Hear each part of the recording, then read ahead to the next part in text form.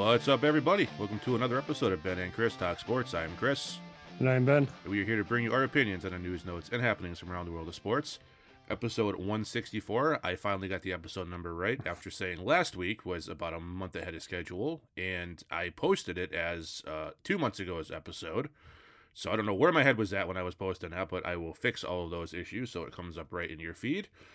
Good show planned for you today. We have some news, not a lot, because there isn't a lot to discuss on the MLB situation.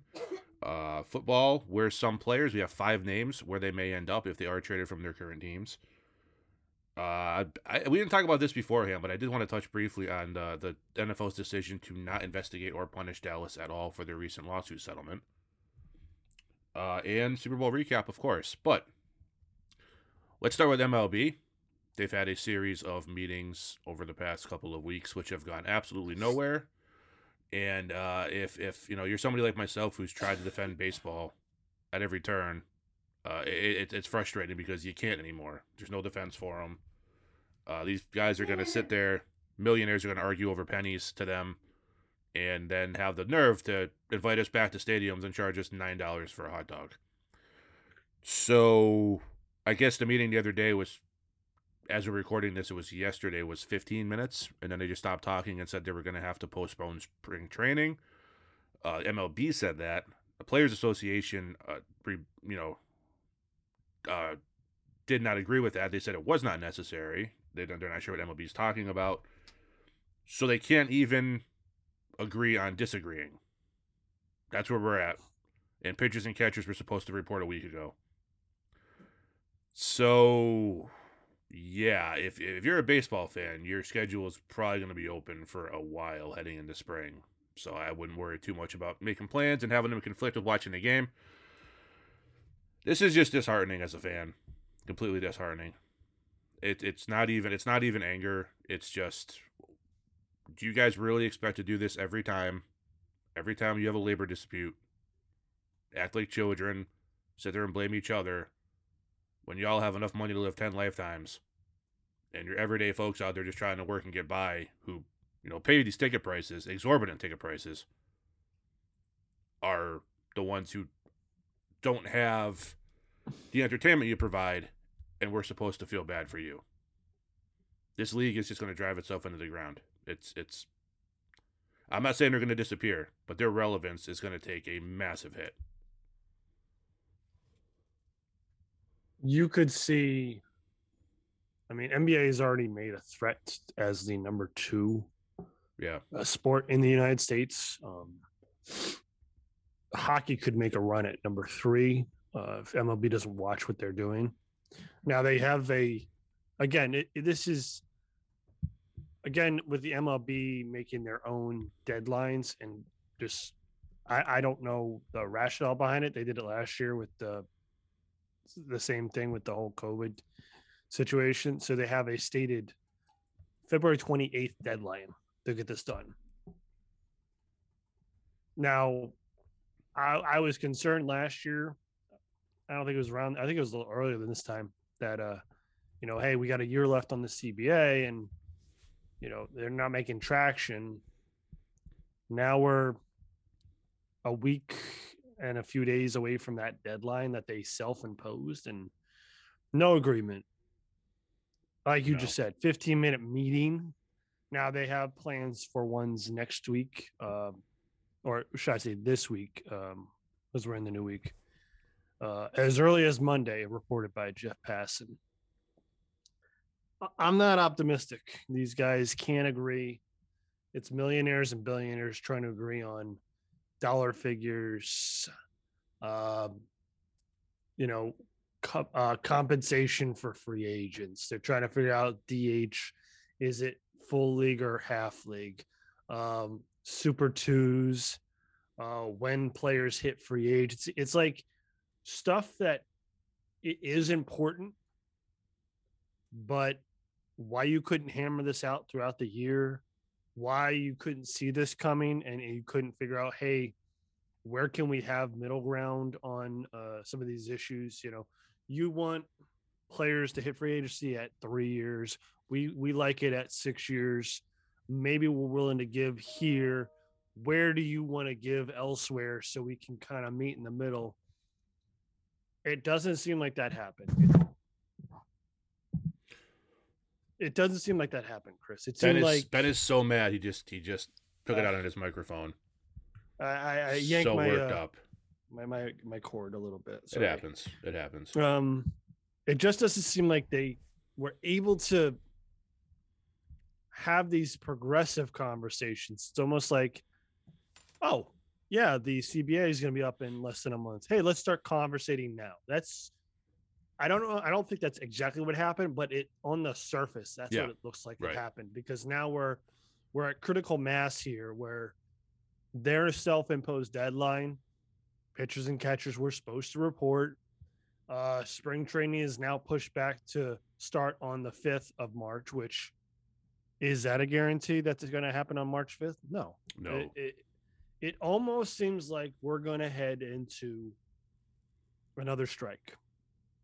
And I don't think, and we've discussed about this before, this league is not in a good spot to be able to deal with a strike, whether it's a quarter year, a half year, a week, 2 weeks. Any kind of strike that happens that seeps into the Major League Baseball season is going to affect the game for years. And unless you can drastically change the way the game is played and reduce the time, increase the interaction, as you just pointed out, reduce those prices, because those prices are insane for a league that has no appreciation for their fans. Absolutely. And MLB is notorious for not being able to, for lack of a better term, read the room. And anybody who's knows the history of Major League Baseball, like the real history, like back in the beginning. If you haven't, I highly recommend you watching Ken Burns' documentary Baseball. It's something you can do when your team is not playing because they're on strike this season. You can catch up on that. It's lengthy. I think it's like 11 parts or something like that. It's probably a total of over 20 hours, 25 hours of content. It's really, really good though. If you're a real diehard baseball fan who actually loves the game, then I highly recommend it. But the history of the game is riddled with disputes and play stoppages. And it's the old phrase, those that don't learn from the history are doomed to repeat it or remember their history.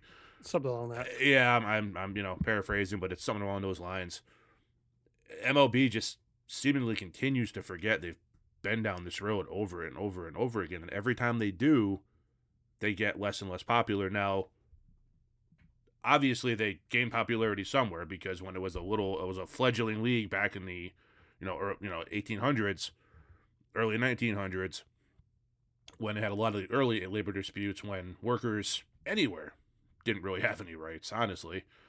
These guys were making minimum wage, and they weren't treated well, and they were under contracts that, some of these players would be thrown in jail if they didn't honor. I mean, that's how crazy it was. So, over time, players, kind of tried to, rise up a little bit and get some more rights, and then they started making more money, and they got the right to be free agents, and then we have the game we have today where, I mean, it's not necessarily equal footing, because the person paying the salary will always have a leg up over the person receiving the salary, but there are far more rights, and I don't disagree with the fact that a player making the team a ton of money, they have the ability to screw around with his service time and keep him from being a Super 2, which would allow him to be a free agent sooner.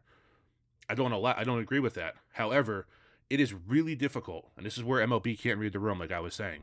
It is really difficult to even say you have a minimum salary of $150,000 to $200,000 a year.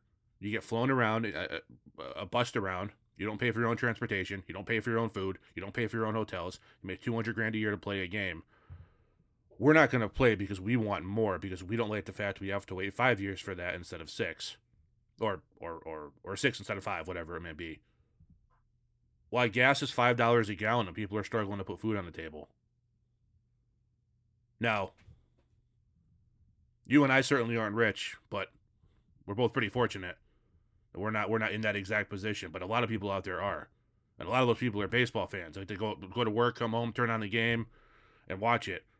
And instead, they get that complete waste of a sports executive known as Rob Manfred. And these player reps acting like they're being victimized. And we're all supposed to feel for them, and we're all supposed to just come running back the minute they decide they want to get back on the field. I don't know about you, but unless they do something to drastically improve the product on the field and make it more exciting, MLB is going to be a hard price to get any of my money for a very long time. I look at it like this, Chris, is some of the most exciting time for the NBA and NFL is that free agent period. And there's a lot of money thrown around, and you can look at it and say, well, all these big figures being thrown around at a time where people are, suffering. But I think those sports are able to not make it so much about that, and they make it more about the product on the field, or for NBA, the court. And the problem with, and because there's so much attention, like there's so much action in their games independently, that you can look at that time period and say, oh, this is exciting. My team just picked up 3 top-notch free agents, and they just spent all this money. That's great. Now my team's gonna be able to put up a great product on the field, and then I can see that translate into the regular season and possibly Super Bowl success. You just saw what the Rams did, and all through the free agent period and draft, and even into the season where we trades or free agent acquisitions. You could just, you're a Rams fan, and you just see how that translated to the field. And you can, at least for me, I don't want to speak for anybody else. For me, I could take that and say I can remove that dollar figure from the equation and just look at it as a fan and appreciate. Sure, my team has put the effort on the field, and it's translated from front office to head coach to the players. And I think that's where the disconnect with MLB is that they're making it entirely about themselves and not the product on the field. Because as I've talked about before, you've seen the NBA try to fix little things here and there. Obviously not big things. The biggest thing in the recent history for NBA is the 3-point shot, and that was 60s, I think. Yeah, somewhere around there. Yeah, they tried to fix it here and there. NFL tries to fix it here and there.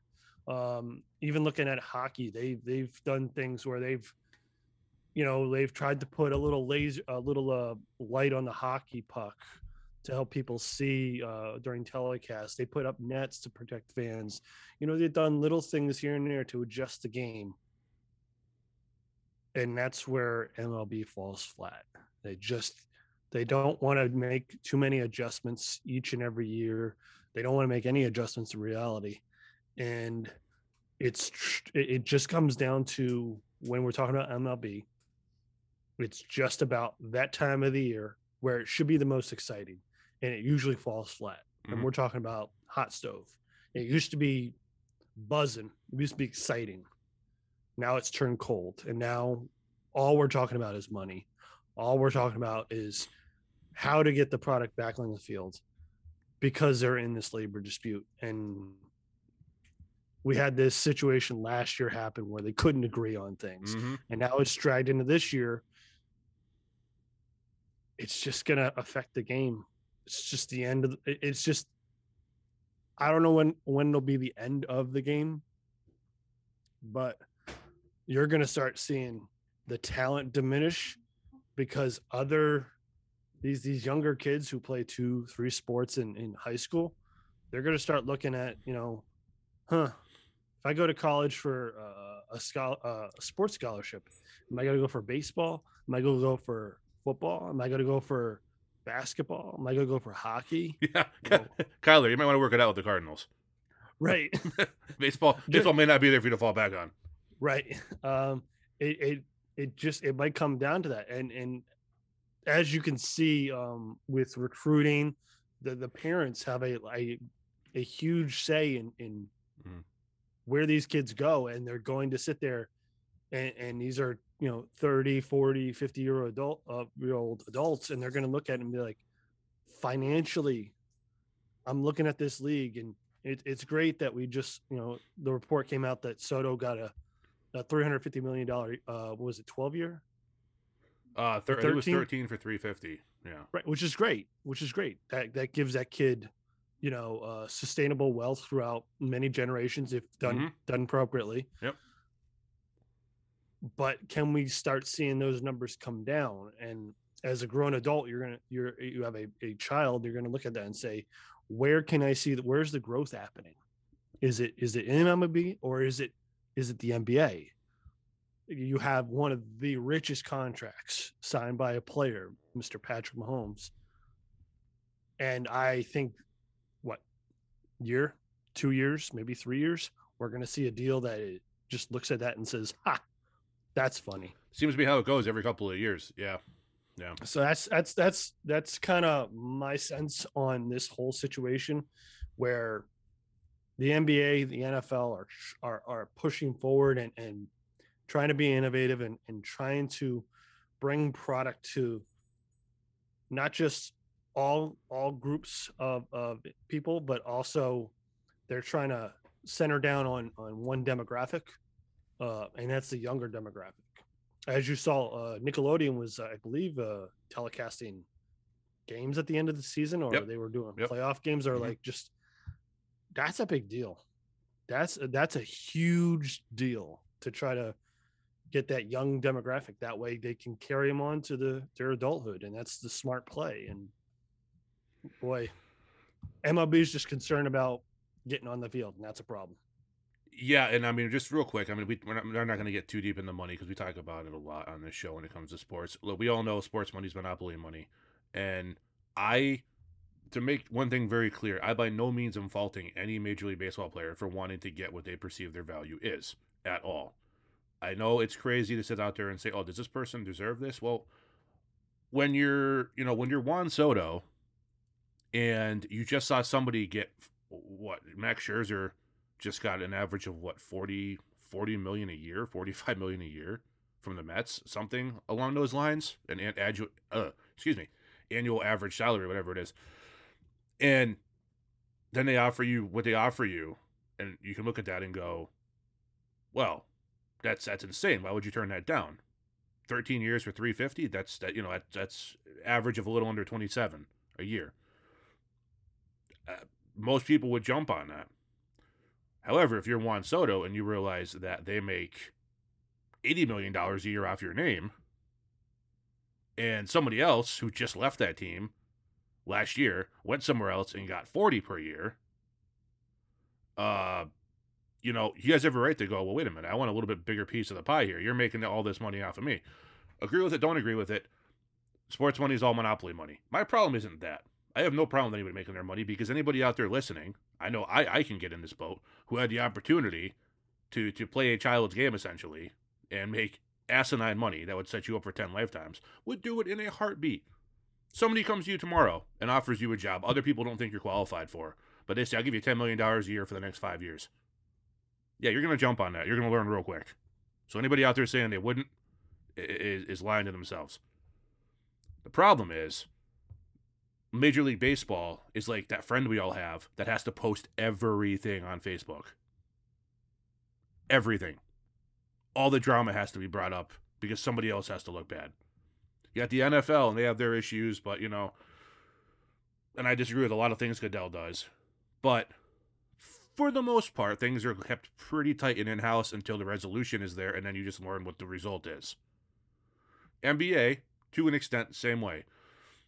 NHL, I mean, I know I make jokes about it all the time about the 10 NHL fans in America, but realistically, you don't hear a whole lot of stuff whining and crying coming from their league office either. Baseball, everything. Like, if the commissioner's secretary is out of paper clips, like, that's a problem, and everybody's got to know about it, and it's got to be a thing, and it has to be a thing with the CBA, and they have to get the players' union involved. Oh, we didn't agree on paper clips. It's not in the CBA. Sorry. It's always something stupid and pointless. And they have to bring all this stuff to attention. So the problem isn't making the money. The problem is when the core of your fan base is struggling right now. You're making plenty of money. None of you are hurting or starving. And you're going to sit there and say, well, we're not getting our fair share, while you have a diamond-studded watch on your wrist. You drove up in your friggin' $1 million car, and you got 5 chains around your neck that probably are the equivalent of most people's house value. You don't really have a leg to stand on there, and you look like an a-hole. I guarantee you, Patrick Mahomes is in that same spot. He's standing in front of a blank wall in jeans and a t-shirt because he's smart enough to read the room and know maybe this isn't the complaint I should be making right now. I make plenty of money. Maybe I should go somewhere else with it. And that's what you get with the other 3 sports leagues. Real quick, with the whole COVID situation. You know, NFL had the luxury of kind of seeing how it was dealt with before they started, but they handled it fine. Okay, we're not going to allow fans in the stadiums, or we're only a low amount of fans in the stadiums. I think it was like 14,000 for that first Chiefs game. In a stadium that holds 80,000. And then, MLB did the whole bubble down in Orlando. And there was, there's some growing pains with that, but for the most part, that worked out absolutely fine. NHL has had, to figure out their own things, especially with so many teams having to come back and forth across the border of Canada and the United States. That's a whole different set of problems. All 3 of those leagues figured it out. They got it set. They got a product on the field, on the ice, on the court. MLB was still sitting there whining like a bunch of petulant children about, we don't want to play 72 games. We want to play 71 games because it's going to, our salary, our rate of profit is going to be 62% instead of 61%. Those are all made up numbers. I have no idea.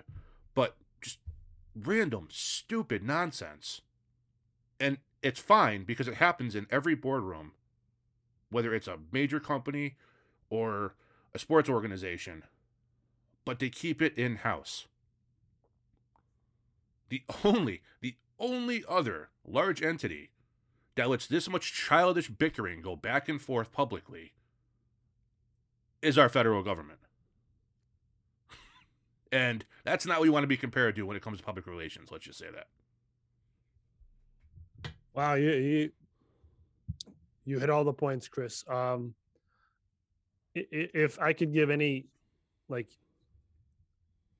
I don't want to say insight, but just like from my perspective, when I look at the money being thrown around, I think you pointed it out correctly. They live in this different world, and they're looking at people on equal footing, how much they're making. Think of it like your own personal brand, because that's how athletes look at it, is their own personal brand. Even though Mahomes plays for the Chiefs, Tom Brady played for the Buccaneers. You got, Joel Embiid plays for the 76ers. Giannis plays for the Milwaukee Bucks. They're looking at their own personal brand, though, and yeah, they're making hand over fist for this organization, and the organization pays them a ratio that's probably not comparable. But then they find other ways to supplement that. But they're comparing, Giannis is comparing himself to Joel Embiid. Tom's was comparing himself to Patrick Mahomes and Russell Wilson. So when you look at, and that's how you need to look at these when these contracts come out, when the money figures are finally detailed for public consumption. Look at it like that. Don't look at it like I'm making this much money compared to Patrick Mahomes' $50 million over his contract, because you're never going to be able to enjoy the sport if you consistently look at it like that. Now, I'm not setting aside what MLB does, because they make it completely all about that. And they have this arbitration process where it almost seems like it's an attack on each other. If you know what I'm talking about, Chris. Yep, absolutely. Yep. Where basically if and I'll put it simply, you have 3 years of arbitration, And if you can't agree on the number that the organization wants, then you go into arbitration and you put a figure out, and the team puts a figure out for an arbitrator to decide, and you basically tear each other down in front of an arbiter, and they get to decide which one they choose. They choose one of the other figures. They don't go down the middle. So it almost seems like a system from top to bottom, from the time you're drafted, which they on record have the worst drafting in history. There's no appeal during their draft. No. The NBA draft lottery, where it's only 15 teams that they're picking out of an envelope, frozen or not, you can debate that all you want, has more excitement than the actual MLB draft. But if you look at it like that, I think you can appreciate the sport more as brand to brand, and don't think of yourself as part of that competition. You can aspire to be that, but don't sit there. I never liken myself to Tom or Corey Dillon or Randy Moss, their contracts, is I know what they do. I know what game they play, and they've achieved greatness in their sport because they worked hard and they had an opportunity to make this kind of money in a sport that has given them so much. And I think if you do that, you can appreciate the whole game more than if you're a salty fan. And I'm not saying you're salty, or I'm not saying anyone else is salty, but if you have that kind of mindset where,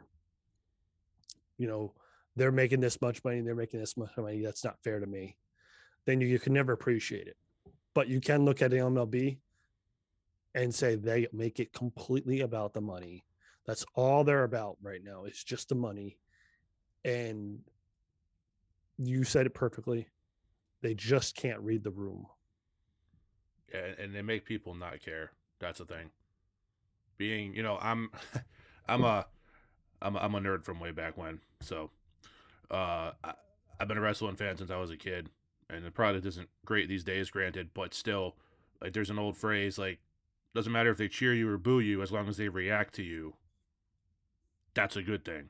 Because if they hate you, they're going to buy a ticket to come see you get your ass kicked, and you're going to make money that way. If they love you, they're going to cheer you and buy tickets to see you win and buy your merchandise, and you're going to make money.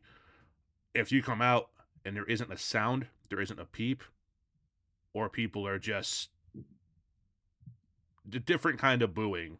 There's, we don't like you booing, and get off our TV booing, or get out from our eyesight booing. That's what MLB has right now. I know people who've been lifelong baseball fans who aren't even angry, they're just done. They're not up for the constant every couple of year circus that the Players Association and the league put on in the media, where they're both the victim and they want this, and the other side, we're the good guys. They're the ones keeping us from playing, and it's nonsense. And people went from love it, hate it, don't care. And that's the worst thing that could happen to them.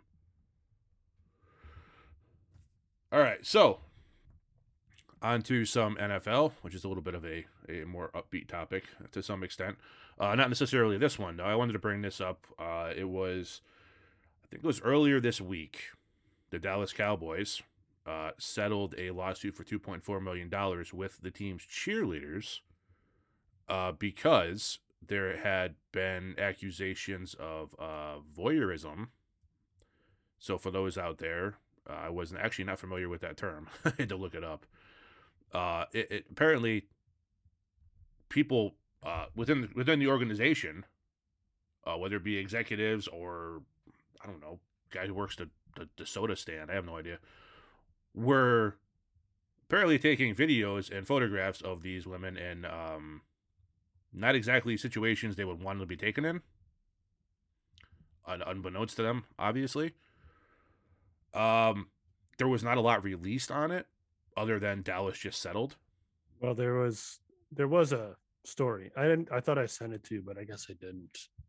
Well, okay, but I mean, it wasn't. Here's the thing. Yeah.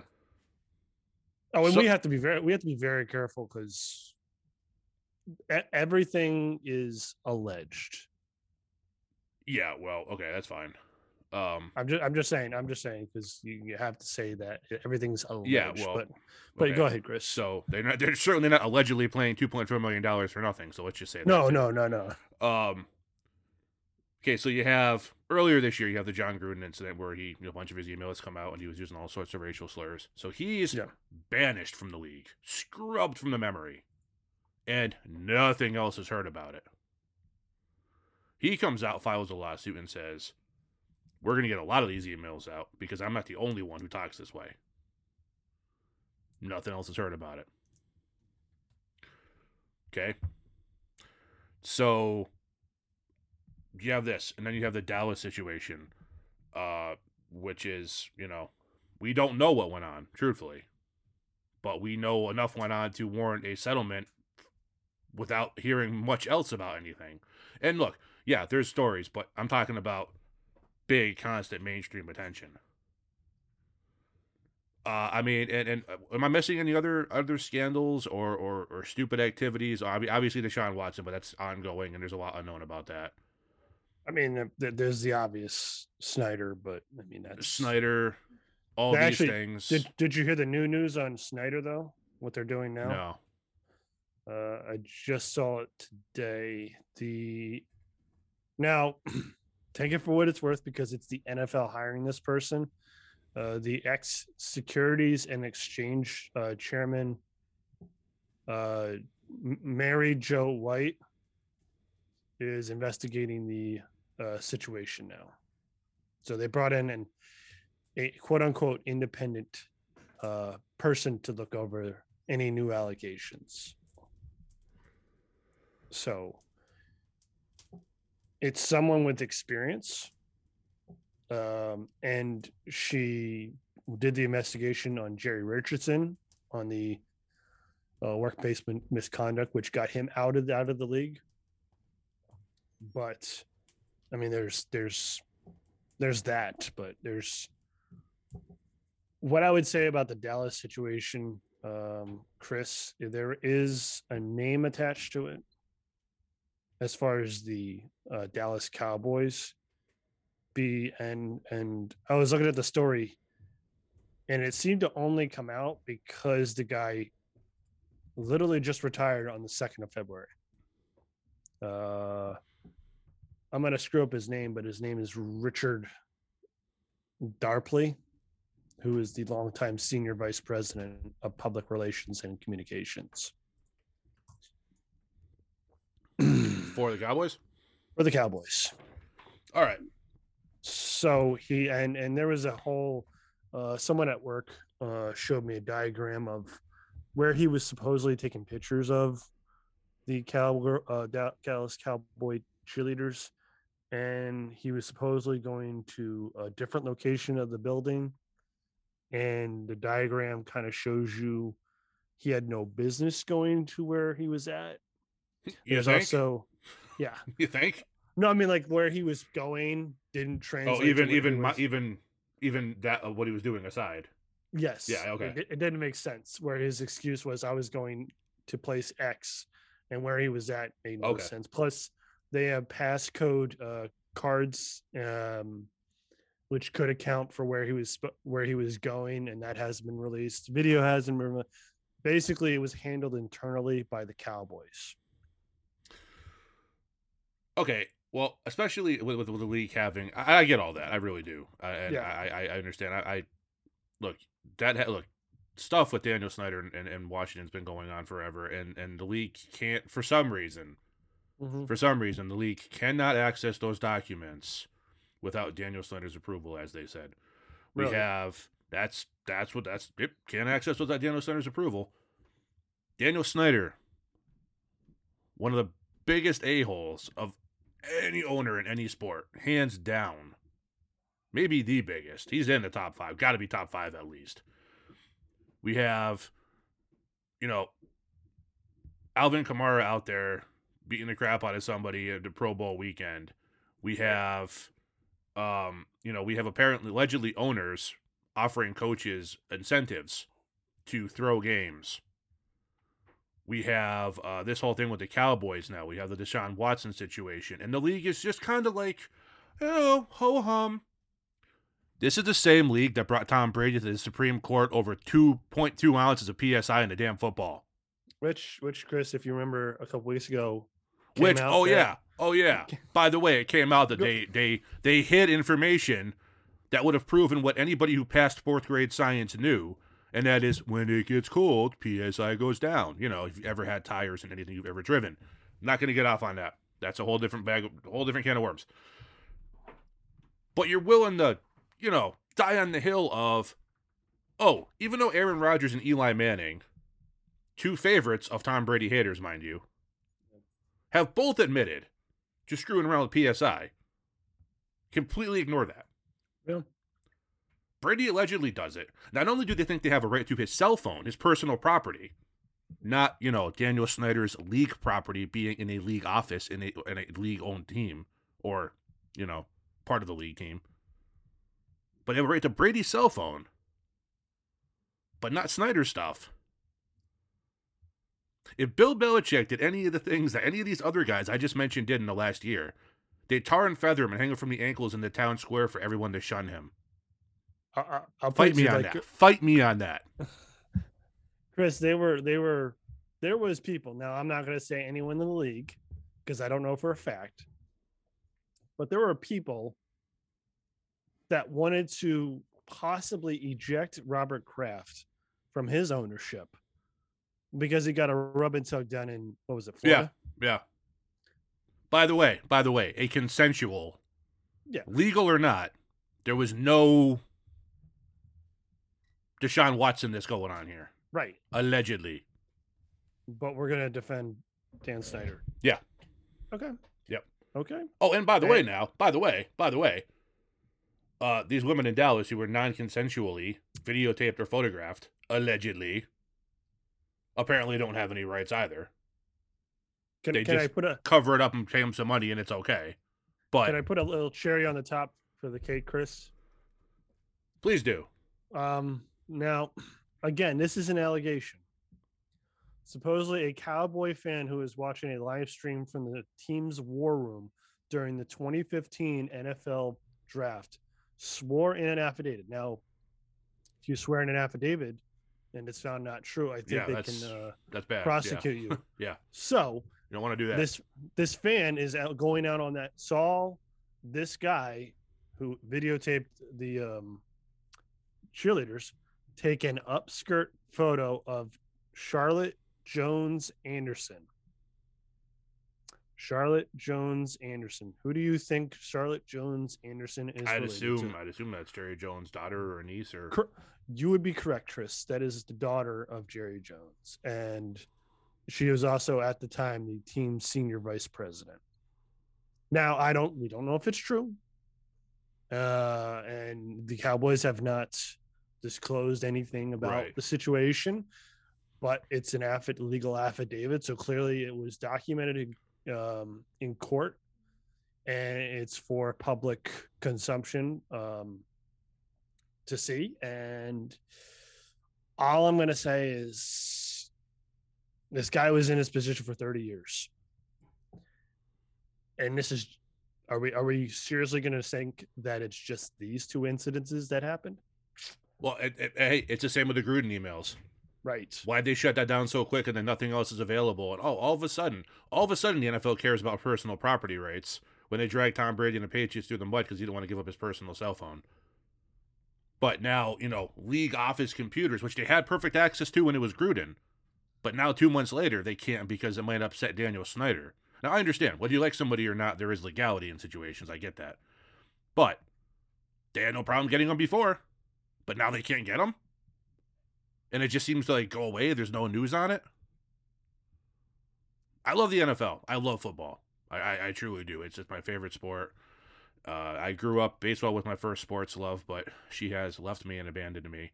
So she pushed me into the arms of another, being the NFL. And I mean, so I love it. Don't have to love everything that goes on in the league office, and obviously don't have to love a lot of the nonsense. But the product Right. on the field, they absolutely love, and they're going to be fine. The league itself isn't going anywhere. They're way too influential, but there's going to be certain key people, man, who have certain. If things get out, if all this, everything is laid on the table, whew, you're going to Well, see there's a lot of things get shaken up. unless you have direct information to owners, a la Jerry Richardson, um, there's going to be one person's head on the slab. Roger Goodell. That's gonna Roger Goodell. Yeah. Like, and I said his head was going to be on the slab after Deflategate. I thought this was going to be, the beginning of an end. Obviously, it hasn't been, because that was years and years ago. So I'm not going to go out on a limb and say that, this is the time. I'm just going to say, if enough crap is on the table, and it doesn't directly link to the owners, but you can start, one of those murder mysteries where you have that board and you're taking your strings and you're starting to attach it all, and it starts to feed to these owners. They're just going to take that string and just wrap it right to Roger Goodell, and they'll find some other puppet to install into his spot. I'm sure there's dozens of people at league office who are ready to take over for him. He's certainly to make his $60 million a year salary. Absolutely. As he was more than ready to take over for Paul Tagliabue when he was able to retire. Yeah, I love the product, but some of these people I can live without, as far as like being associated with the NFL. Yeah, and I mean, look, there's I'm not gonna sit here and harp on it. But I mean, look, I get we've talked about the Deflategate stuff. I get we've talked about the Spygate stuff and why we as Patriots fans think that it's not as big a deal as everyone else makes it out to be. And we see this in the stuff in the news all the time, especially, and we're not going to get political because our heads can't fit that far up our asses here. But, this side thinks this is right, this side thinks this is wrong. But the same thing that doesn't fit any kind of consistent mold on this side is all of a sudden right, because we just think it is, and then this side thinks it's wrong now. See it all the time. It's foolish. So I'm not trying to convince anybody. If you hate the Patriots and you hate Tom Brady, you're gonna think what he did was the worst thing in the world. I'm just asking you, in the interest of consistency, as a human being, not as a football fan, to put some of this stuff into perspective. Put it into perspective, and realize that something on the field that a lot of players were doing, allegedly, is not nearly as big of a deal when you're talking about money and competition and all this stuff as everything that's going off the field with the NFL right now. That's a much bigger problem and a much bigger issue, and the league would just assume, I don't know, find someone who was jaywalking and crucify them as opposed to try to piss off Daniel Snyder and get his records. It's going to come to a head. It has to come to a head at some point because people are not going to forget. And it's going to get ugly when it does. So, just get your popcorn. That's all I can tell you. Okay, so we're going to start doing this a little bit more each week since NFL season is unfortunately over. Baseball has decided to, put their head in the sand and pretend they're all victims. Did we want to get into the game real quick? Which game? Super Bowl. We didn't talk about. Super Bowl. But I'm about to just I'm doing a segue here, Ben. Come on. Gotcha. Work with me here. Sorry. It's all right. It's okay. So I mean, with NHL. I mean, Ben's a huge NHL fan. I don't know much about it, truthfully. I shouldn't admit that, but I don't. Ben's a huge NHL fan, and he rarely has topics to discuss. We have challenged our listeners to give us topics and haven't received any, so I assume that's still just kind of, status quo.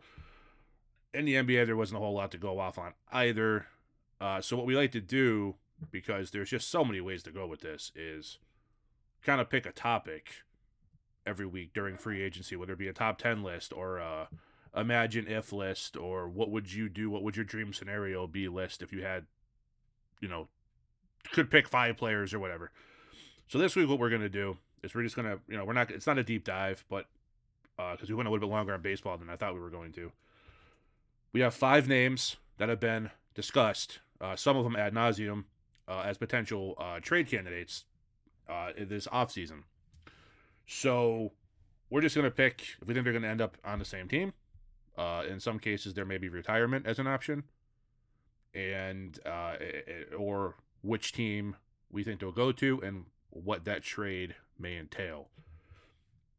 So we're going to start off. We're going to start first name on the list, guy who's been rumored to be on the move since last year, since he didn't want to be in training camp, since he seemed pretty disinterested with the NFL in general and wanted to be a Jeopardy host most of the offseason. Aaron Rodgers, defending back-to-back MVP. Fantastic regular season quarterback. It's still out there.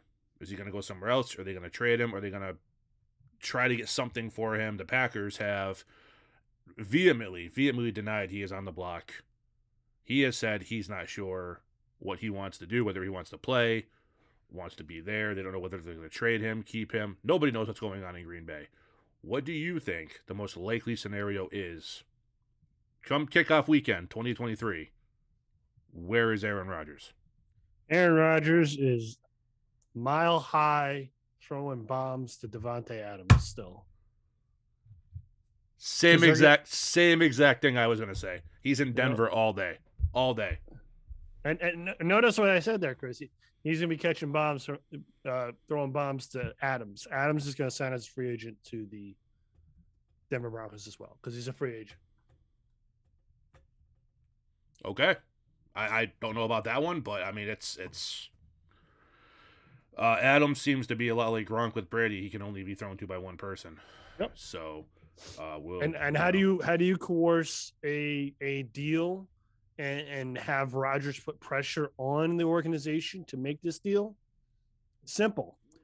Whatever it's which Mark I don't know the exact date of free agency. Day one of tampering period. You're the Denver Broncos. You call up Davante Adams free agent. Call up the Davante Adams agent and offer him a large sum of money and sign that contract.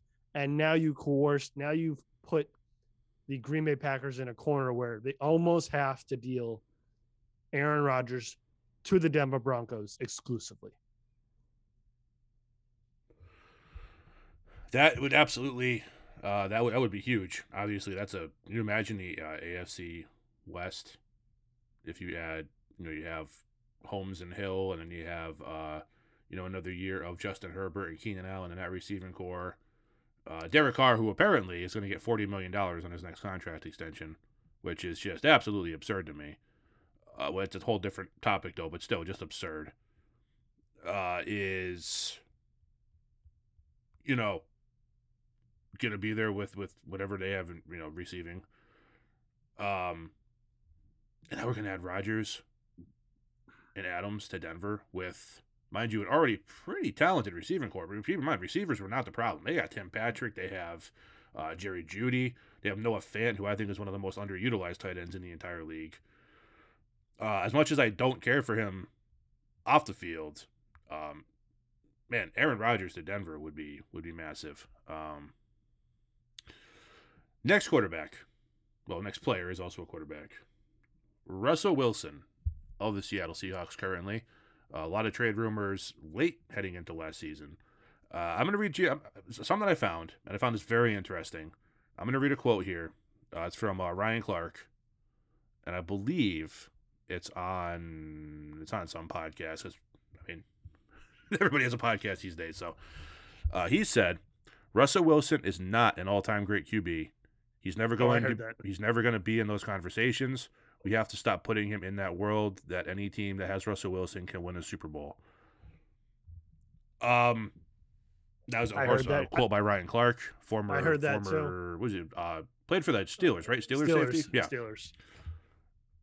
I mean, look, you can not like it, but the only time Russ made a deep postseason run, much like Aaron Rodgers, was when he had an elite defense and dominant running game. He wasn't the guy running around the field going crazy, making plays left and right with no other talent around him. Every time it's fallen just on his shoulders. And look, you can still be very good and not be able to take a team on your shoulders. Russell Wilson is a great quarterback. We're talking elite creme de la creme level. Every time they've asked him to put it on his shoulders, it doesn't happen. They go on a couple game losing streak. They just don't look good offensively. And it's like last year or 2 years ago started with, this is the year. Let Russ cook, which I don't know where that even came from. But let him do his thing.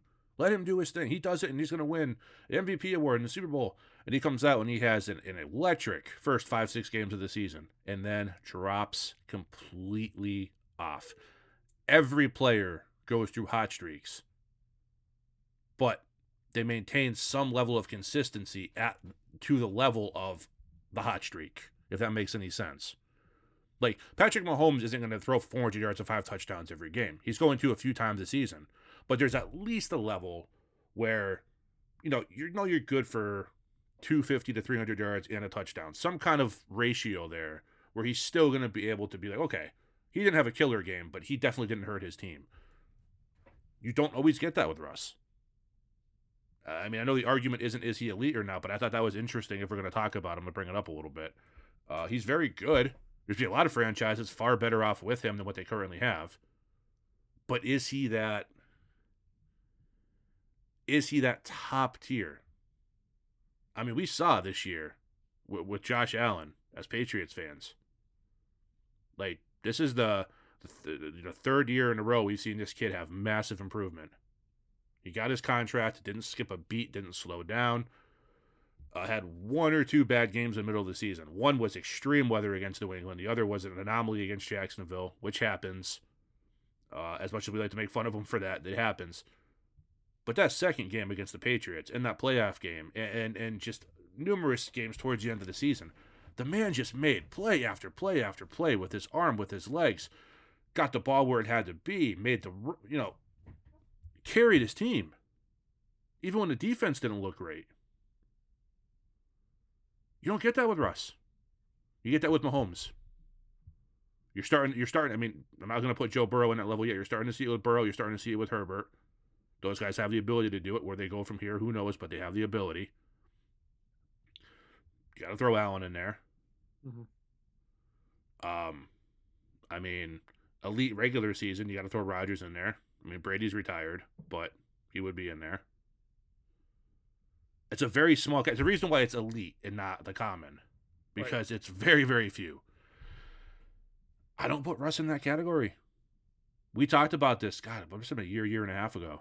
Yeah. About who the next wave of the really great quarterbacks was going to be. And Russell Wilson, we put Russell Wilson right there, heading up that next wave of dominant MVP caliber quarterbacks. And all he's done since then is not prove why he belonged there at all. I'm not saying he's not good. Don't hear what I'm not saying. I'm not saying he's lousy or he's not good or they should just release him or he's a schmuck. Not at all. But elite? No. I agree with Ryan. I agree with Ryan Clark. And I think, Chris, we put a caveat. I'll speak for myself, but I think we agreed on this, that there was a chance that when we put him at that, precipice of elite, there was also that chance that the next group of young, talented quarterbacks might jump him. Pass him by, yep. Like, just, as you see the old guard go away as retiring, that he could get jumped and be like, well, what happened to Russ? It's like, well, he was really, really good. And when it was time to make that next step to that top tier, there were some kids younger than him that just kind of skipped right over top of him. Mm-hmm. Patrick Mahomes has already jumped over him. One could argue Joe Burrow has jumped him, but there's still some time for him to kind of take a step back. But I think I would be comfortable to say that Joe Burrow is starting to ascend to that elite level already. And there's multiple other ones. And you brought up Josh Allen. You could even bring up Lamar Jackson. He's on that precipice. But, and I remember when that comment came out, Ryan Clark got a lot of shit for that too. Oh, yeah. But he was just speaking his truth. And the truth is he's got Russell Wilson has one Super Bowl win in his rookie season, and his second go, one could argue it wasn't his fault because the play call, but he put it somewhere where he probably shouldn't have. And, you know, the history is what it is at this point. And he hasn't been back since. And he's got talented receivers. He has probably one of the most elite talented receivers in the game. DK Metcalf? Receivers. Him and Lockett are probably top 3 duo in the league. Easily. And he's not able to do it. And I will give him the fact that his running game is suspect because they keep trotting out the same guys each and every year. So is Josh Allen's though. So is the Bills. So I mean, right. So and now Josh Allen has made it to 2 AFC Championship games, lost both of them. So now we're at that point where okay, Josh, what are you going to be? Are you going to be that guy that can almost get there? Yeah. Or are you going to, you know, and that's part of the team's decision to see what they need to do at that position as well. But I mean, if you look at what the Bengals did, you know, they have Joe Mixon, but they decided to draft Chris Evans out of Michigan. They brought in who is the guy that Samaje Perine, who we'll get into that real quick, that dumb move in the Super Bowl. But they brought in other talent outside of the elite talent that they have at running back, plus what they did at receiver. It's just a matter of constructing the roster to best help your best players. And your best player predominantly in this league is going to be your quarterback. And I have a location where he might go, and I think it fits perfectly. But I'll allow you to go first this time, Chris. I think personally, if you look around the league and you look around what teams have to trade, salary cap considerations, I think a perfect fit for Russell Wilson is the Cleveland Browns. Because Cleveland, while not completely unhappy with Baker Mayfield, there's been some discontent with the fan base and Baker. It'd be a nice fresh start for Baker. And look, the man was injured, severely injured last year. He tried. He was hampered. He did his best. I don't know what more you could expect from him. But this trade works for both teams because the Browns get a guy who can win with a great running game and elite defense, which the Browns, maybe not quite elite defense, but they're very good, and they're just a year or two, maybe not even, maybe it's this year coming up, from meshing and working as a team and getting used to each other away from being that elite level defense. The running game's already elite. Even if Kareem Hunt takes off, they still have the other kid who did well filling in for him and Chubb last year. They have Nick Chubb. The offensive line's going to be just as good. That team is going to be fine.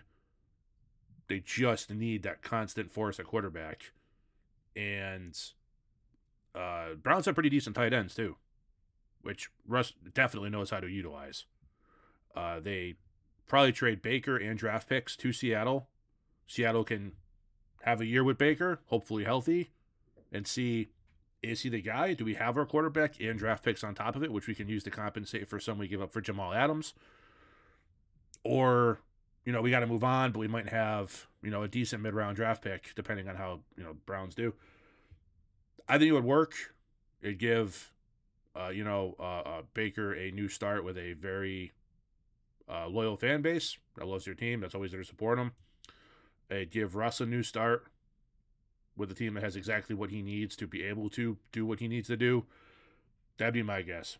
I got an idea for you real quick. Hit me. So next week, you know, I said we're going to do some lists. We're going to, you know, dive a little bit into the nuances of the game a little bit. Mm-hmm. Let's take out the quarterbacks we consider to be elite. So we'll figure that out real quick. And then let's do a top 10 list of if we had to start a franchise and could pick any quarterback, the order we'd pick them in. Now, there isn't an infinite cycle on these quarterbacks. Like, you could say, oh, well, you know, I would take Aaron Rodgers. Well, if you're starting a franchise, Aaron Rodgers might only have 1 or 2 years left, if any, if he doesn't retire.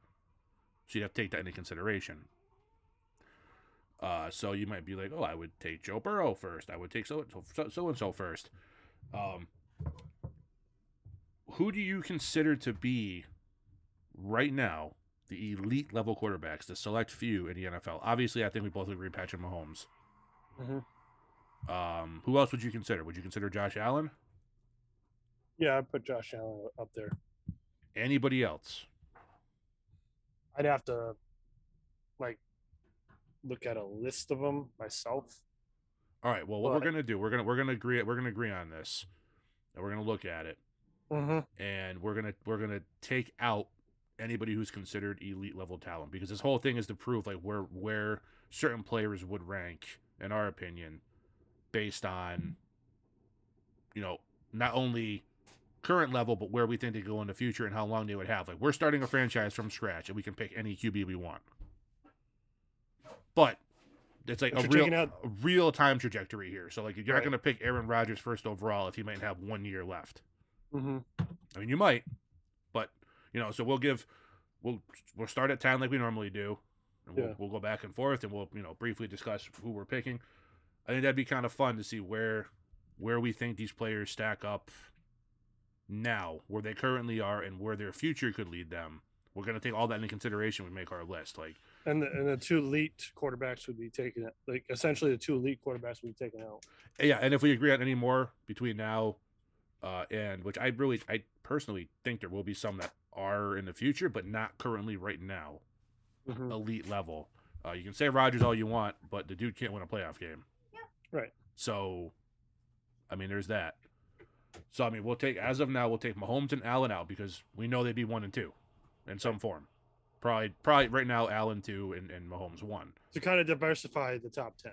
Exactly. We don't want it to be easy to guess because everyone's going to put the same top 2 or 3. Right. So, look at the list, and I personally don't have any other I would consider to be elite. If you do, let me know, and we'll figure out who will not be on the list or who will not be eligible, and then we'll make our top 10 going for next week's show. I think that'll be kind of cool. It'll be a nice talking point, and we can kind of sift through who we think is at what level. I think that'll be kind of fun. So okay. So I said Wilson. I said Cleveland. And did you give me an answer? I'm sorry. No, I stopped there because I saw her parents. Okay. So where do you think Russ could end up? So where I think Russ is going to end up is actually Indianapolis. Ooh. It's got the running game he needs. It's got some talented wide receivers that he can kind of work with, and the defense speaks for itself. Now, there is some offensive line concern because they have, I think, at least 1, if not 2 of their offensive linemen are free agents, but you can figure that out. I believe you can figure that out. And if you have to sacrifice your first round pick, maybe you have to go 2 first round picks for Russ, then so be it. But you're in the division right now with the AFC South. There's an opportunity because Jacksonville hasn't figured it out yet. And I don't know if they're going to figure out who they hire. Who'd they hire, Chris? Why is it Doug Peterson? Doug Peterson. I don't believe they're going to figure it out with Doug Peterson. That's my opinion. I could be wrong. I will say this. I'm sorry to cut you out, but I think he will be much better for Trevor Lawrence. It would be. Absolutely. I don't think the Texans are going to figure it out. I like Lovie Smith. Until they figure out Watson, which we'll get to, I don't think they're going to go anywhere. And the Titans, clearly they hinge everything on Derrick Henry. And once Derrick Henry starts to lose a step, and I'm not saying it to be this year, but it could be next year or the year after, he starts losing a step, he loses his effectiveness. And you insert Russ Wilson with Jonathan Taylor and pretty adequate, if not above average wide receivers. I think you're starting to build something in Indianapolis where they can take that division and dominate it.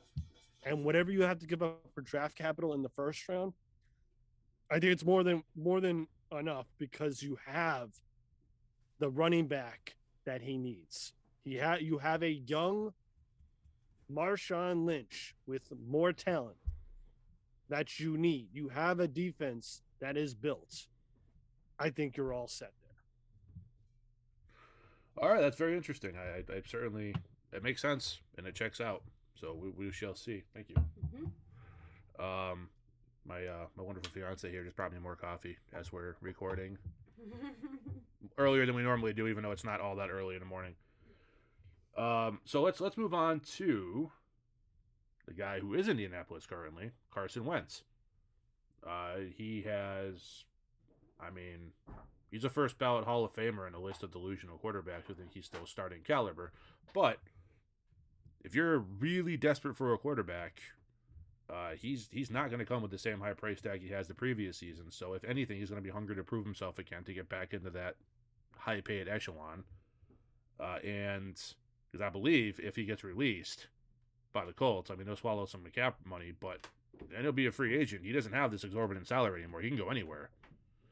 And he still apparently believes he's a starter, despite having eyes that have seen himself play for, the last 5 years. So, you let me go first on the last one. I'll let you go first on this one.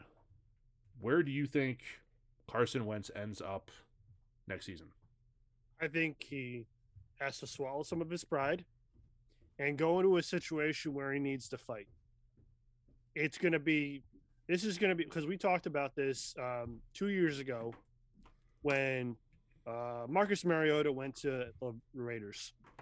And even though it's not apples to apples with Carr and Mariota, it was a situation where the incumbent wasn't performing to the standard of the head coach that was expected because Mariota got usurped by Tannehill. I think we have a situation where Carson Wentz could go to an opportunity where there's a new head coach in position to where he can look at the incumbent, he can look at Carson Wentz and say, even if both of these do not succeed, I will now have an opportunity in the top 5, maybe a top 5 pick, even if it's a top 10 pick, to go out and get my elite quarterback that's coming out in the next draft.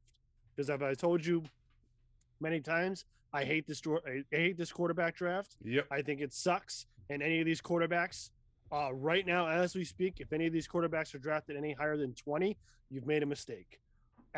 So for that, Chris, if I'm the New York Giants, I go out and get him. That's yeah. Not crazy money. No. But No. He understands that he is day one in a competition with Daniel Jones. And Daniel Jones knows day one he is in a competition with Carson Wentz. Whoever succeeds is your starting quarterback. And Daniel Jones can piss and moan, and Carson Wentz can piss and moan. But guess what? Chris, you tell me, have either one of these established themselves as a starting quarterback for one of these 32 teams? No, absolutely not. And I mean, the Giants are a classic case of a team that, can bring in good players, but that doesn't exactly equate to chemistry. Like we were talking about the Bengals last week, the Bengals have something you can't buy, and that is chemistry and players that legitimately play hard for each other. Giants brought in Kenny Golladay for Daniel Jones. I mean, didn't really see any improvement. Evan Ingram is a great tight end when he's healthy.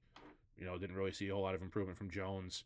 You've seen kind of a high-level backup is, I think, what I would consider Daniel Jones to be right now. Kind of the same with Carson Wentz.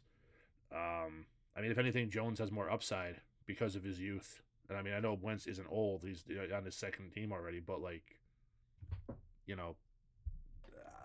some reason Carson Wentz has only been in the league, 5-6 years, and it feels like he's a 20-year veteran. Yeah, I agree with you 100%. If he goes anywhere, it's going to be the Giants. If he's going to be a starter, he's going to have to compete with somebody because he's not going to any other team. I can't think of another team he would go to and even compete for the starting job. Certainly Miami's not going to put him over Tua. For all of his faults, if I'm the Vikings, I certainly don't put him over Kirk Cousins.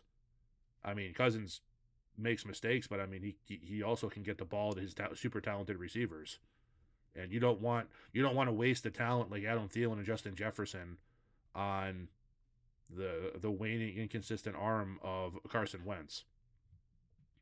So, yeah, I mean, for me, it's the Giants, and I still don't think it's going to end up very well, honestly. No.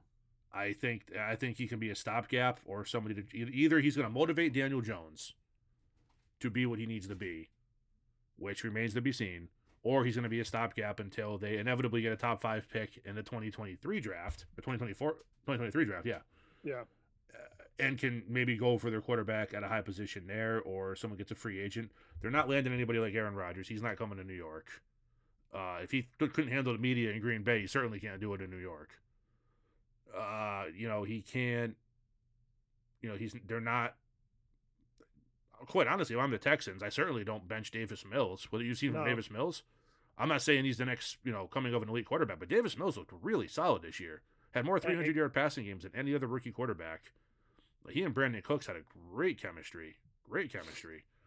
And I mean, for a if team, you can trade Watson and get and yeah, he provides a I don't want to say top level quarterback play, but average to above average, and now you can supplement that with more talent to build for the future, like by trading Deshaun Watson.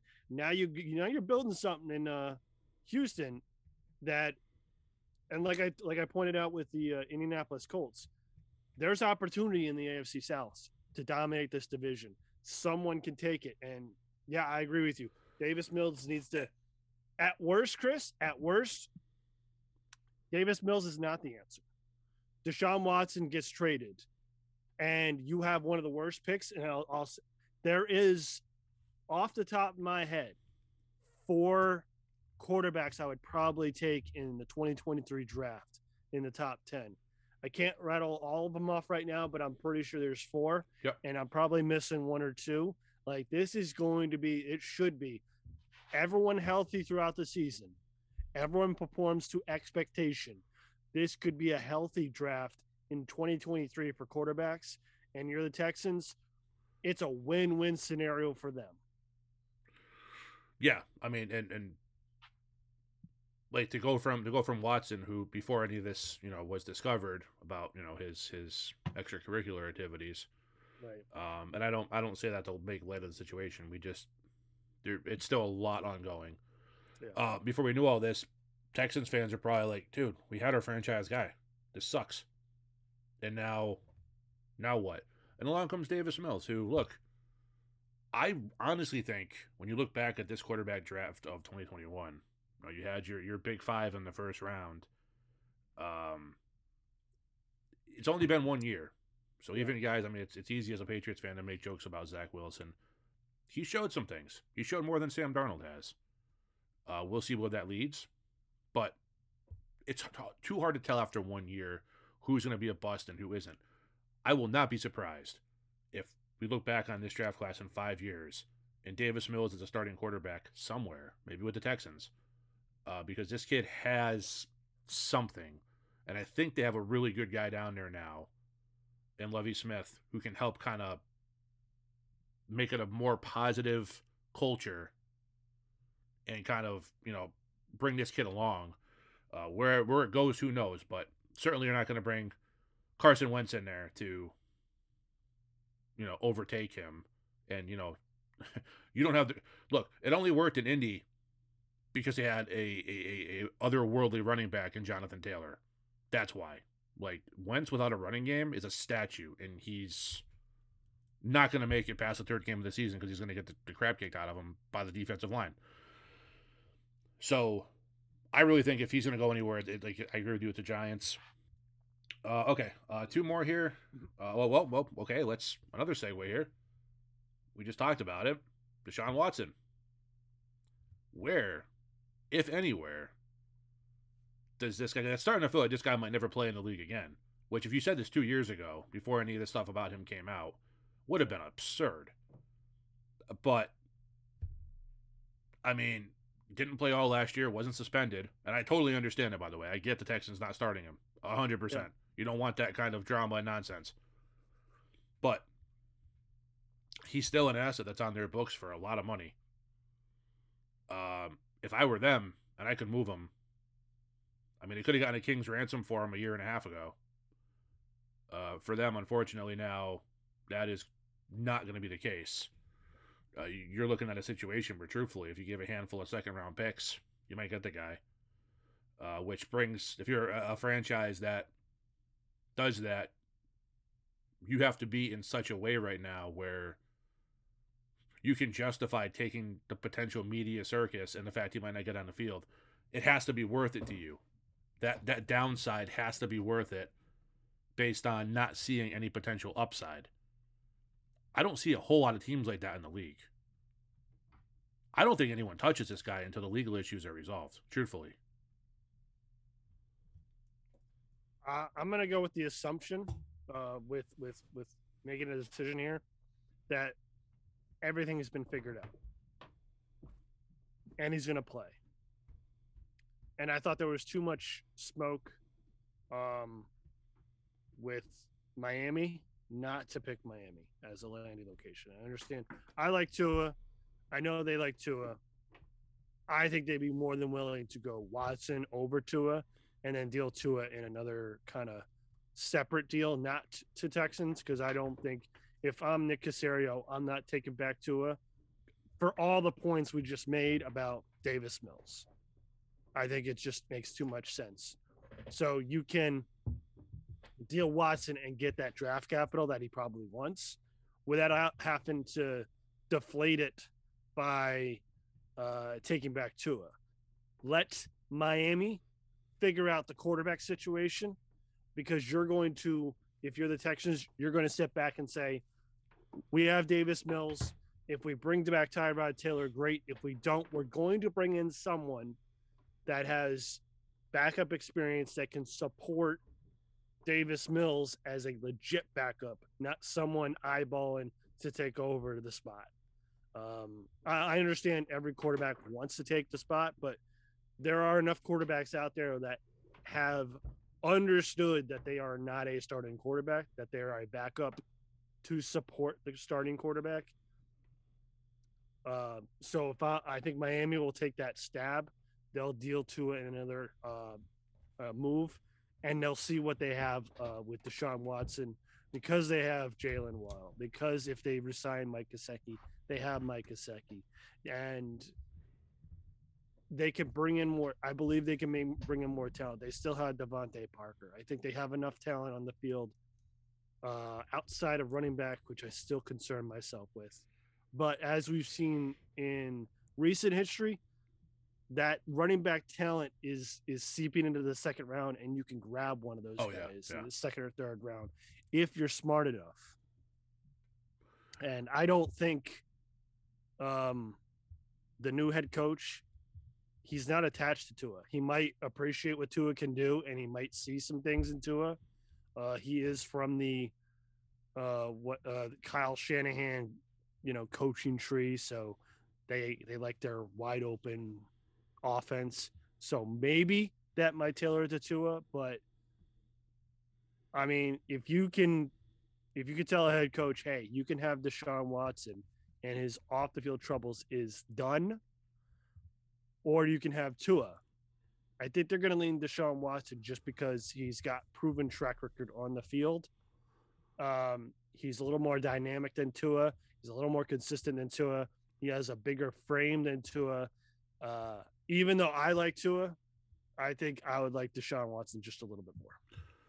Yeah, well, the Dolphins' new head coach has already stated that he thinks Tua is his guy. So you're probably right. That probably means his impending doom is upon us as a starter in Miami.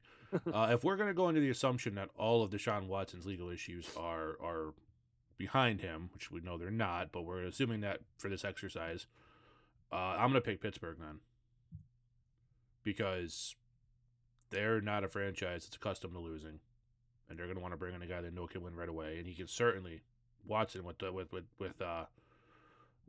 God, the young running back, Najee Harris. I forget his name. Najee Harris and a receiving core. on top of his mobility and a decent offensive line, and we all know what that defense can do a lot of damage. That'll put them right back in contention in the AFC. And the Rooneys are smart enough. Say what you want, don't like Pittsburgh. No one can ever accuse the Rooneys of being stupid and not doing their due diligence when it comes to hiring. That's why they have so few firings in their history, because they know when they bring somebody in, it's the right person. So if they're going to look at the Watson situation, they're going to bring him in.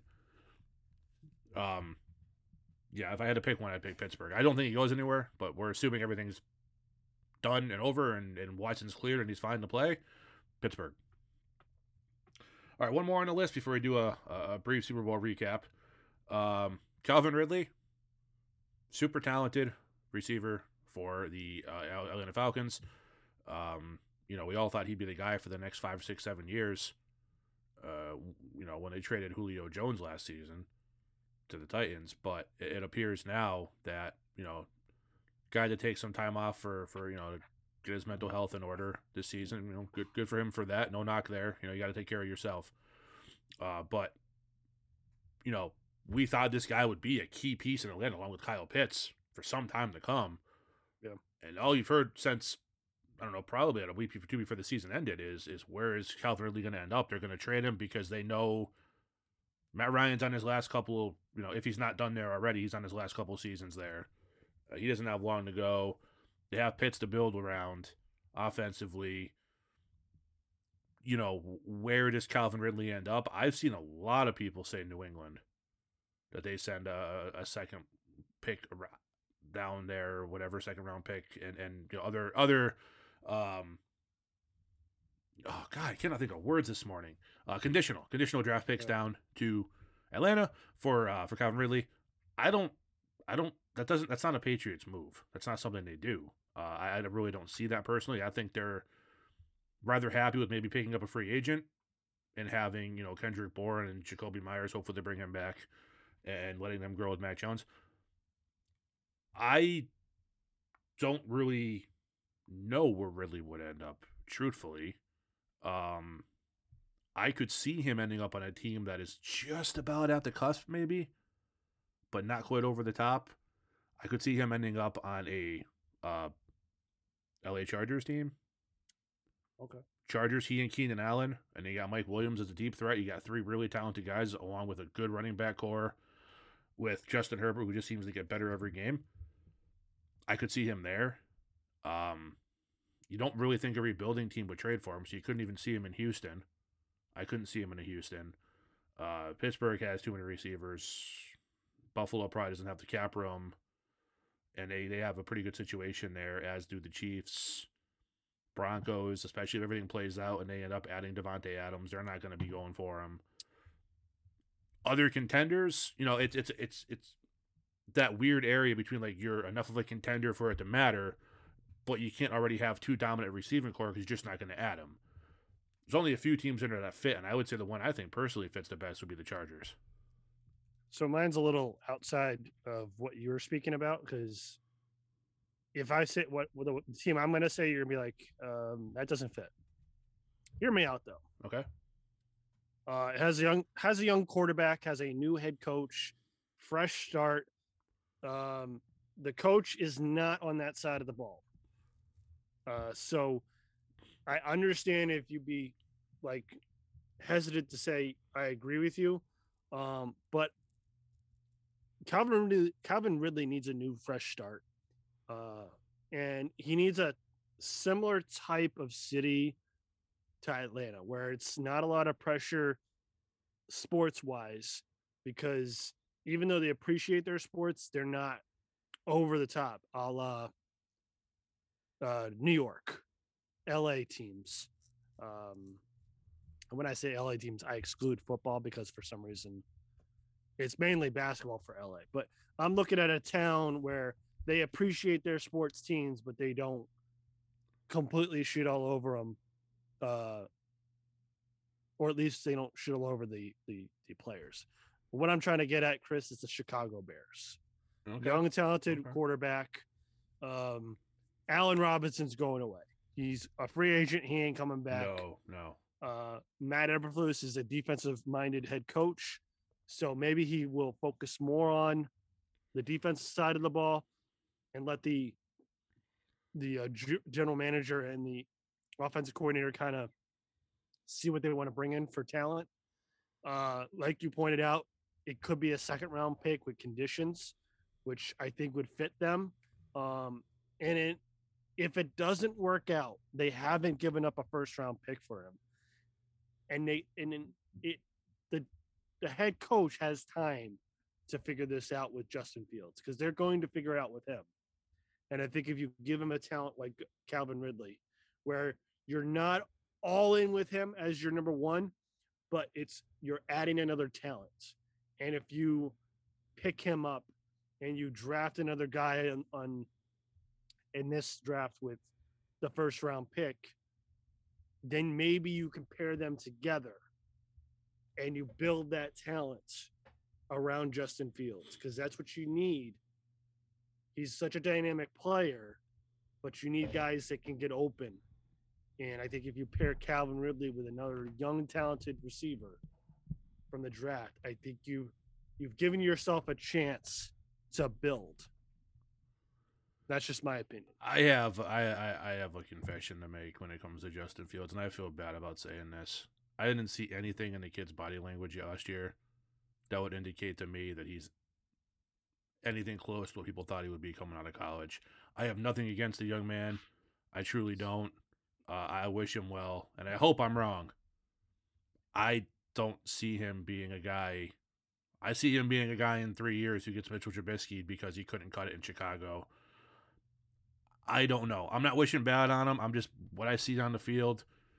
You didn't see that fire, that emotion, that thing that you need, that kind of you get a little bit pissed when you're not doing well. Everything for him was kind of just like, oh, ho hum, this is what happens. So maybe change the coaching staff will be exactly what he needs, and he'll be fine. And again, I hope I sit here at this point next year saying, wow, what a season Fields had. Oh, boy, was I wrong. I wish him well. It seems like a really nice kid. But, I mean, a lot of nice people don't succeed in the NFL. So I think we pointed it out beginning of last season how they bungled that whole situation between him and Andy Dalton. Yeah. And I don't think that now you could absolutely say, hey, that's a little character red flag that he wasn't able to overcome that. But you got to understand he was the guy at Ohio State for 2 straight years. He was the guy. Mm-hmm. He was the face of what you would call the franchise more than Ryan Day was. Because if you think college sports, it's more about the head coach, not so much about the players because they're there for a longer period of time. Justin Fields was the face of Ohio State for 2 years. And I'm not trying to sell you on him, Chris, because you know my affinity for the Ohio State Buckeyes. It's about as much as the dirt on the bottom of your shoe. But as you pointed out, yeah, you're right. As you pointed out earlier about Zach Wilson, we got to see, I say at least 3 years.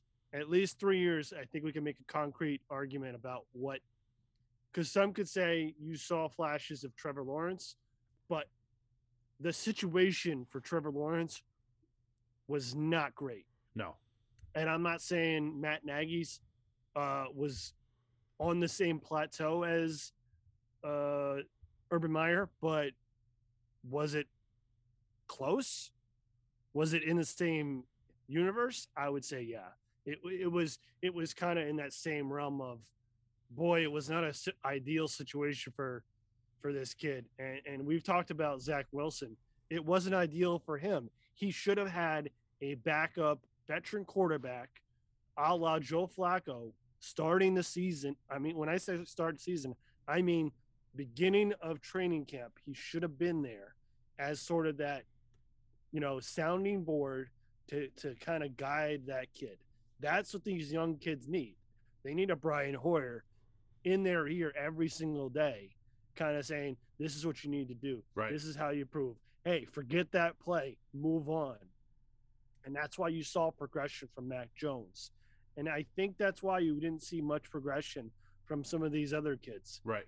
Because even though Andy Dalton is a veteran, even though Nick Foles is a veteran, would you argue that they were still trying to fight for a starting quarterback spot? Sure.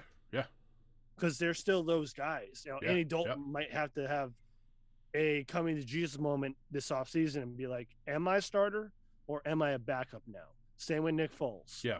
And that might be that time for them to say, well, either it's time for me to hang it up or take this new role as a backup quarterback, kind of help this kid along, and maybe I make myself a new career when my time has come.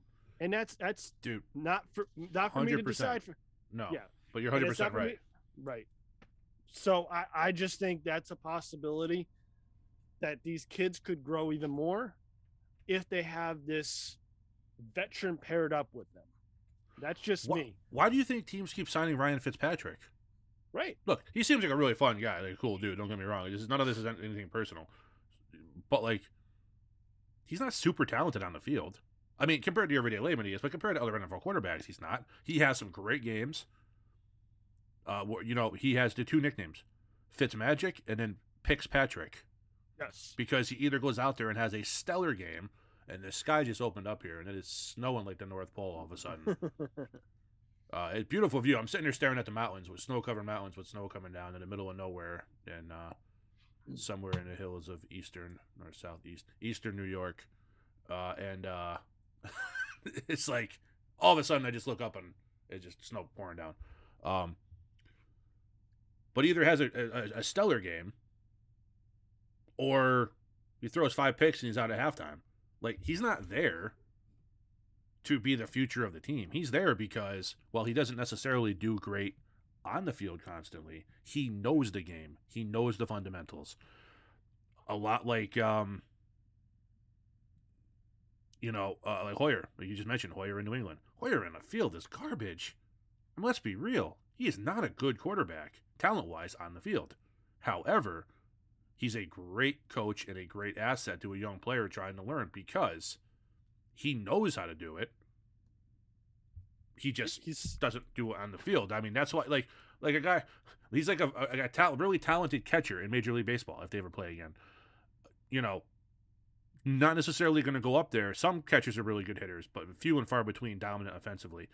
Most you get, maybe a 200, 220 average, but you have the same guys getting that average for, 10, 15 years, and they're still employed and they still play, half the games, 3/4 of the games per season, because they know how to play the game. They know how to keep the flow of the game going. They know how to control their pitchers. They know how to adjust the defense. A lot of intangibles. You have to get, if you don't have the coach that can provide that for some of these young guys, you put a lot of draft stock in, you have to have that behind them on the depth chart. And if you don't, you just wasted a pick. You don't get Zach Wilson somebody, he's going to get exactly like Sam Darnold did. He'll be playing for another team in 3 years. Yeah. Trevor Lawrence will be a what could have been if this doesn't work out with Doug Peterson, although I really have high hopes for at least the Peterson-Lawrence relationship. That'll work out pretty well. I think Peterson's a good guy for him. Team overall, who knows? But, who knows with Trey Lance? I think we'll see this upcoming season because Jimmy G, I think, definitely gets dealt. He's a name I forgot to put on there, but I think he definitely gets dealt. We'll find out more about Trey Lance. I think, with Mac Jones, there were some really good things we saw. I personally, more than what the play on the field, loved the personality. I love seeing him get fired up. I love seeing him care. I love seeing that energy for a guy who's normally pretty stoic other times. So that's what you look for. And that's what I mean with Justin Fields. We just didn't really see that at all. Well, and Chris, do you think the difference between the head coaches, I think, honestly, on paper, are astronomical. But the approach is you had a veteran quarterback who could play, and you had your rookie who you drafted in the first round. And the subtle difference is Bill Belichick said, Mac Jones, you're the answer. Cam Newton, thank you. You got your guaranteed money. Good luck. I hope you sign with somebody else. Matt Nagy said, Andy Dalton, you're our starting quarterback.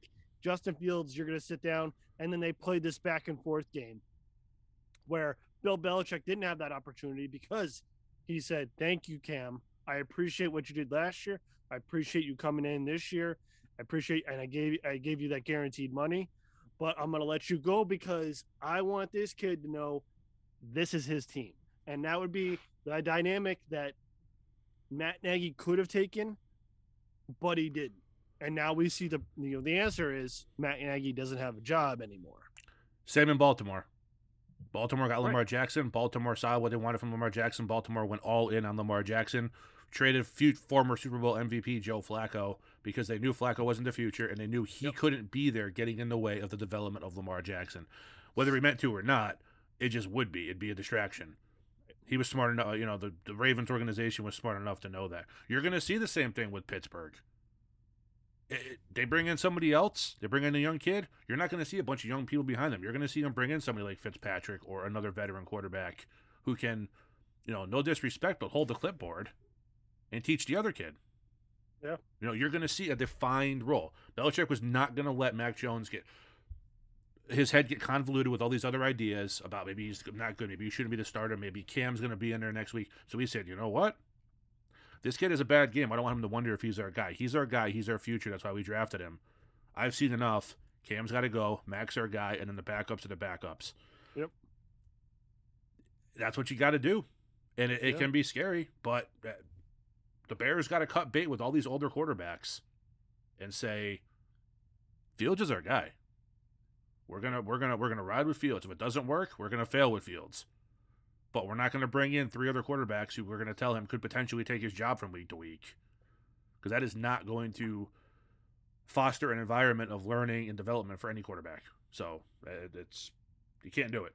And some could argue, Chris, that's kind of the dynamic that happened in Miami with the flirting with Deshaun Watson. Yeah. Kind of affected Tua Tagovailoa. I understand that. The whole year before, Tua and Fitzpatrick back and forth. Fitzpatrick is doing great. Team looks like they're going to make a playoff run. Okay, so then they bring in Tua when he's healthy instead of just letting him sit out and learn a little bit in his rookie season. Yeah, define roles. The Chiefs did that with Patrick Mahomes. Yeah, they gave him one game. And they gave him one game, saw what they wanted to see. Same thing the Ravens did with Lamar Jackson. And then they said, okay, Alex Smith, we appreciate what you've done. You've been good for our team. You're a good game manager, but Mahomes is our guy of the future. You got to go. They shipped him out, built an offense around Mahomes, and it worked. You can't do it half-assed. You got to do it all the way and go all in. And the thing that separates the schmucks from the great teams are the people who do it better because they know what they're looking for. Right, you can give credit to the Cardinals, even though we can see what's going on right now. You got to give credit to the Cardinals. Say, we fucked up on the first overall pick with Josh Rosen. Yes. We ejected him. We drafted Kyler Murray, and we went with Kyler Murray. Now we'll see how that ends. I will warn the 49ers, do not repeat what some of these teams are doing. No. If you want Trey Lance to be your guy, move on from Jimmy G. I guess the outlier would be Jordan Love, because you still have a supremely productive quarterback in Aaron Rodgers. You could make that argument. Right. That was the same thing with Brett Favre. He was still productive even though you had Aaron Rodgers.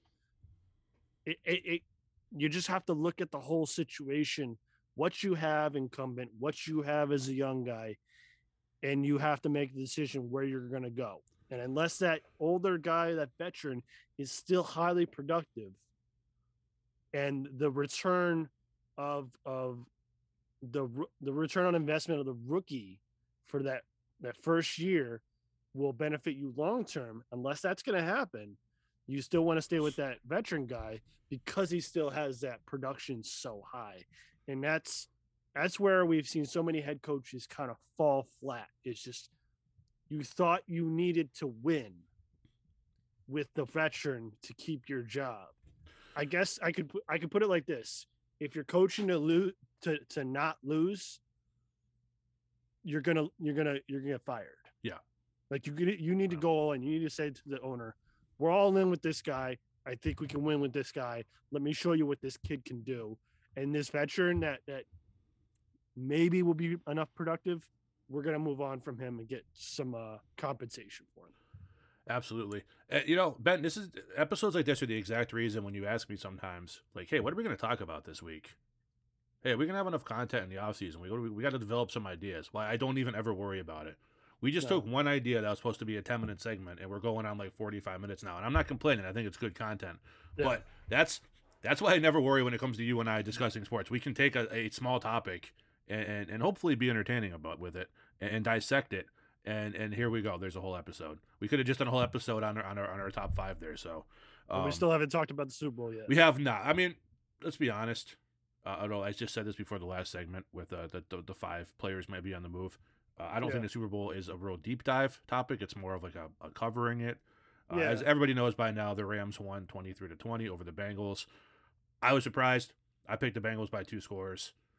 I really thought they were going to win. They looked, the Rams drove right down the field first drive of the game.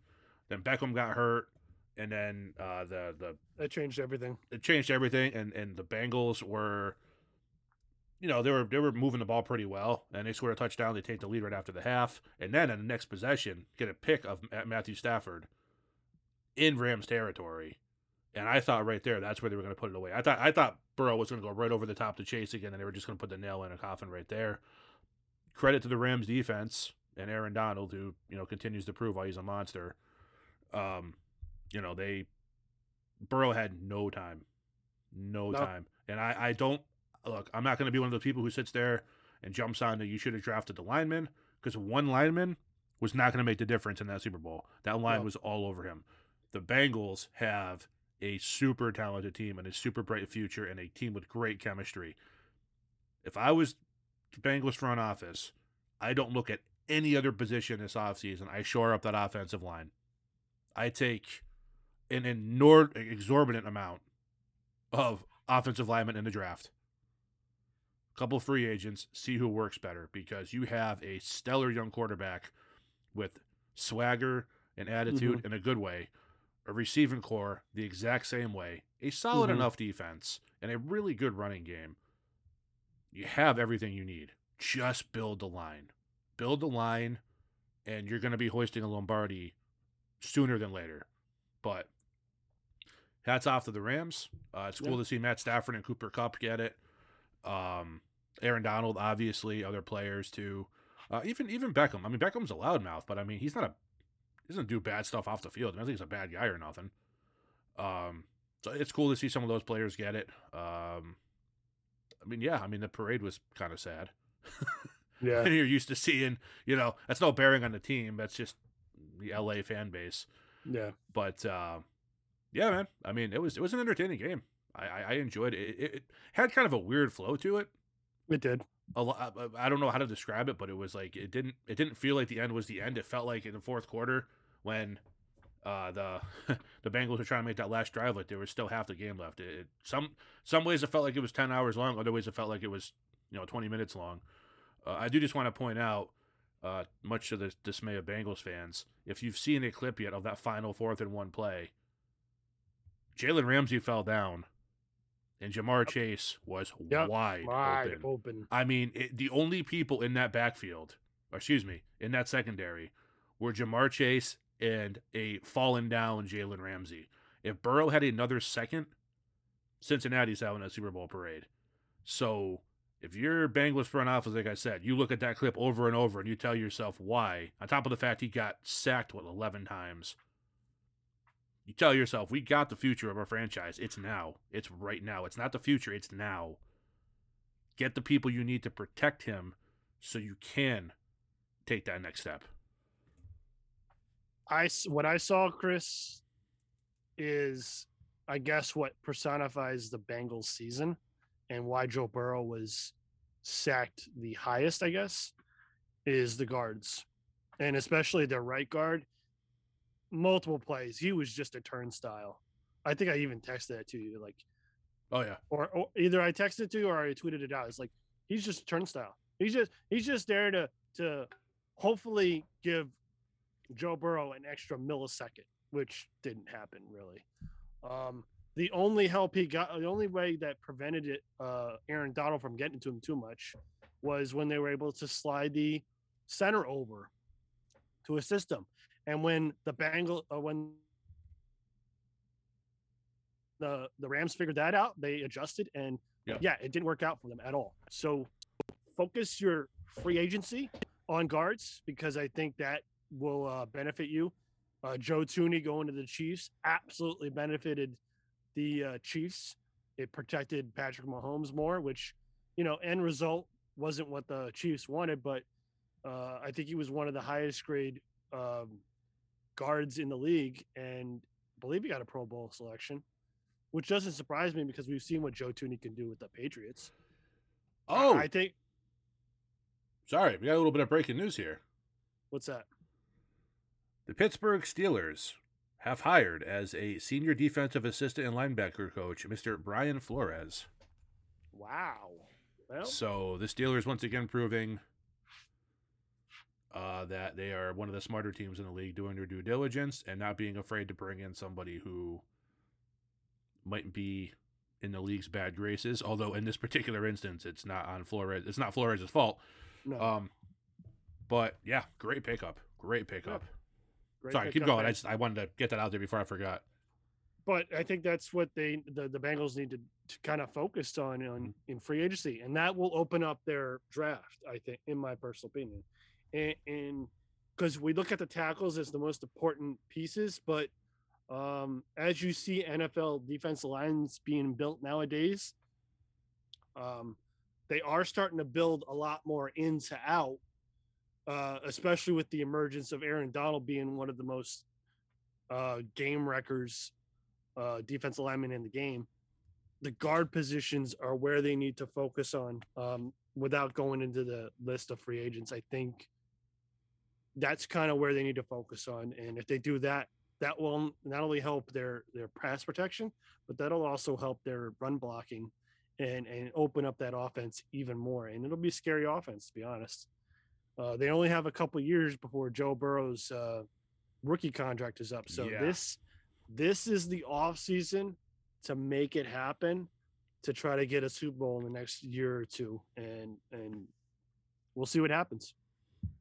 And if you're waiting for that next contract, you said that's going to go from, oh wow, Mahomes was high, to, oh boy, look at that. Yeah.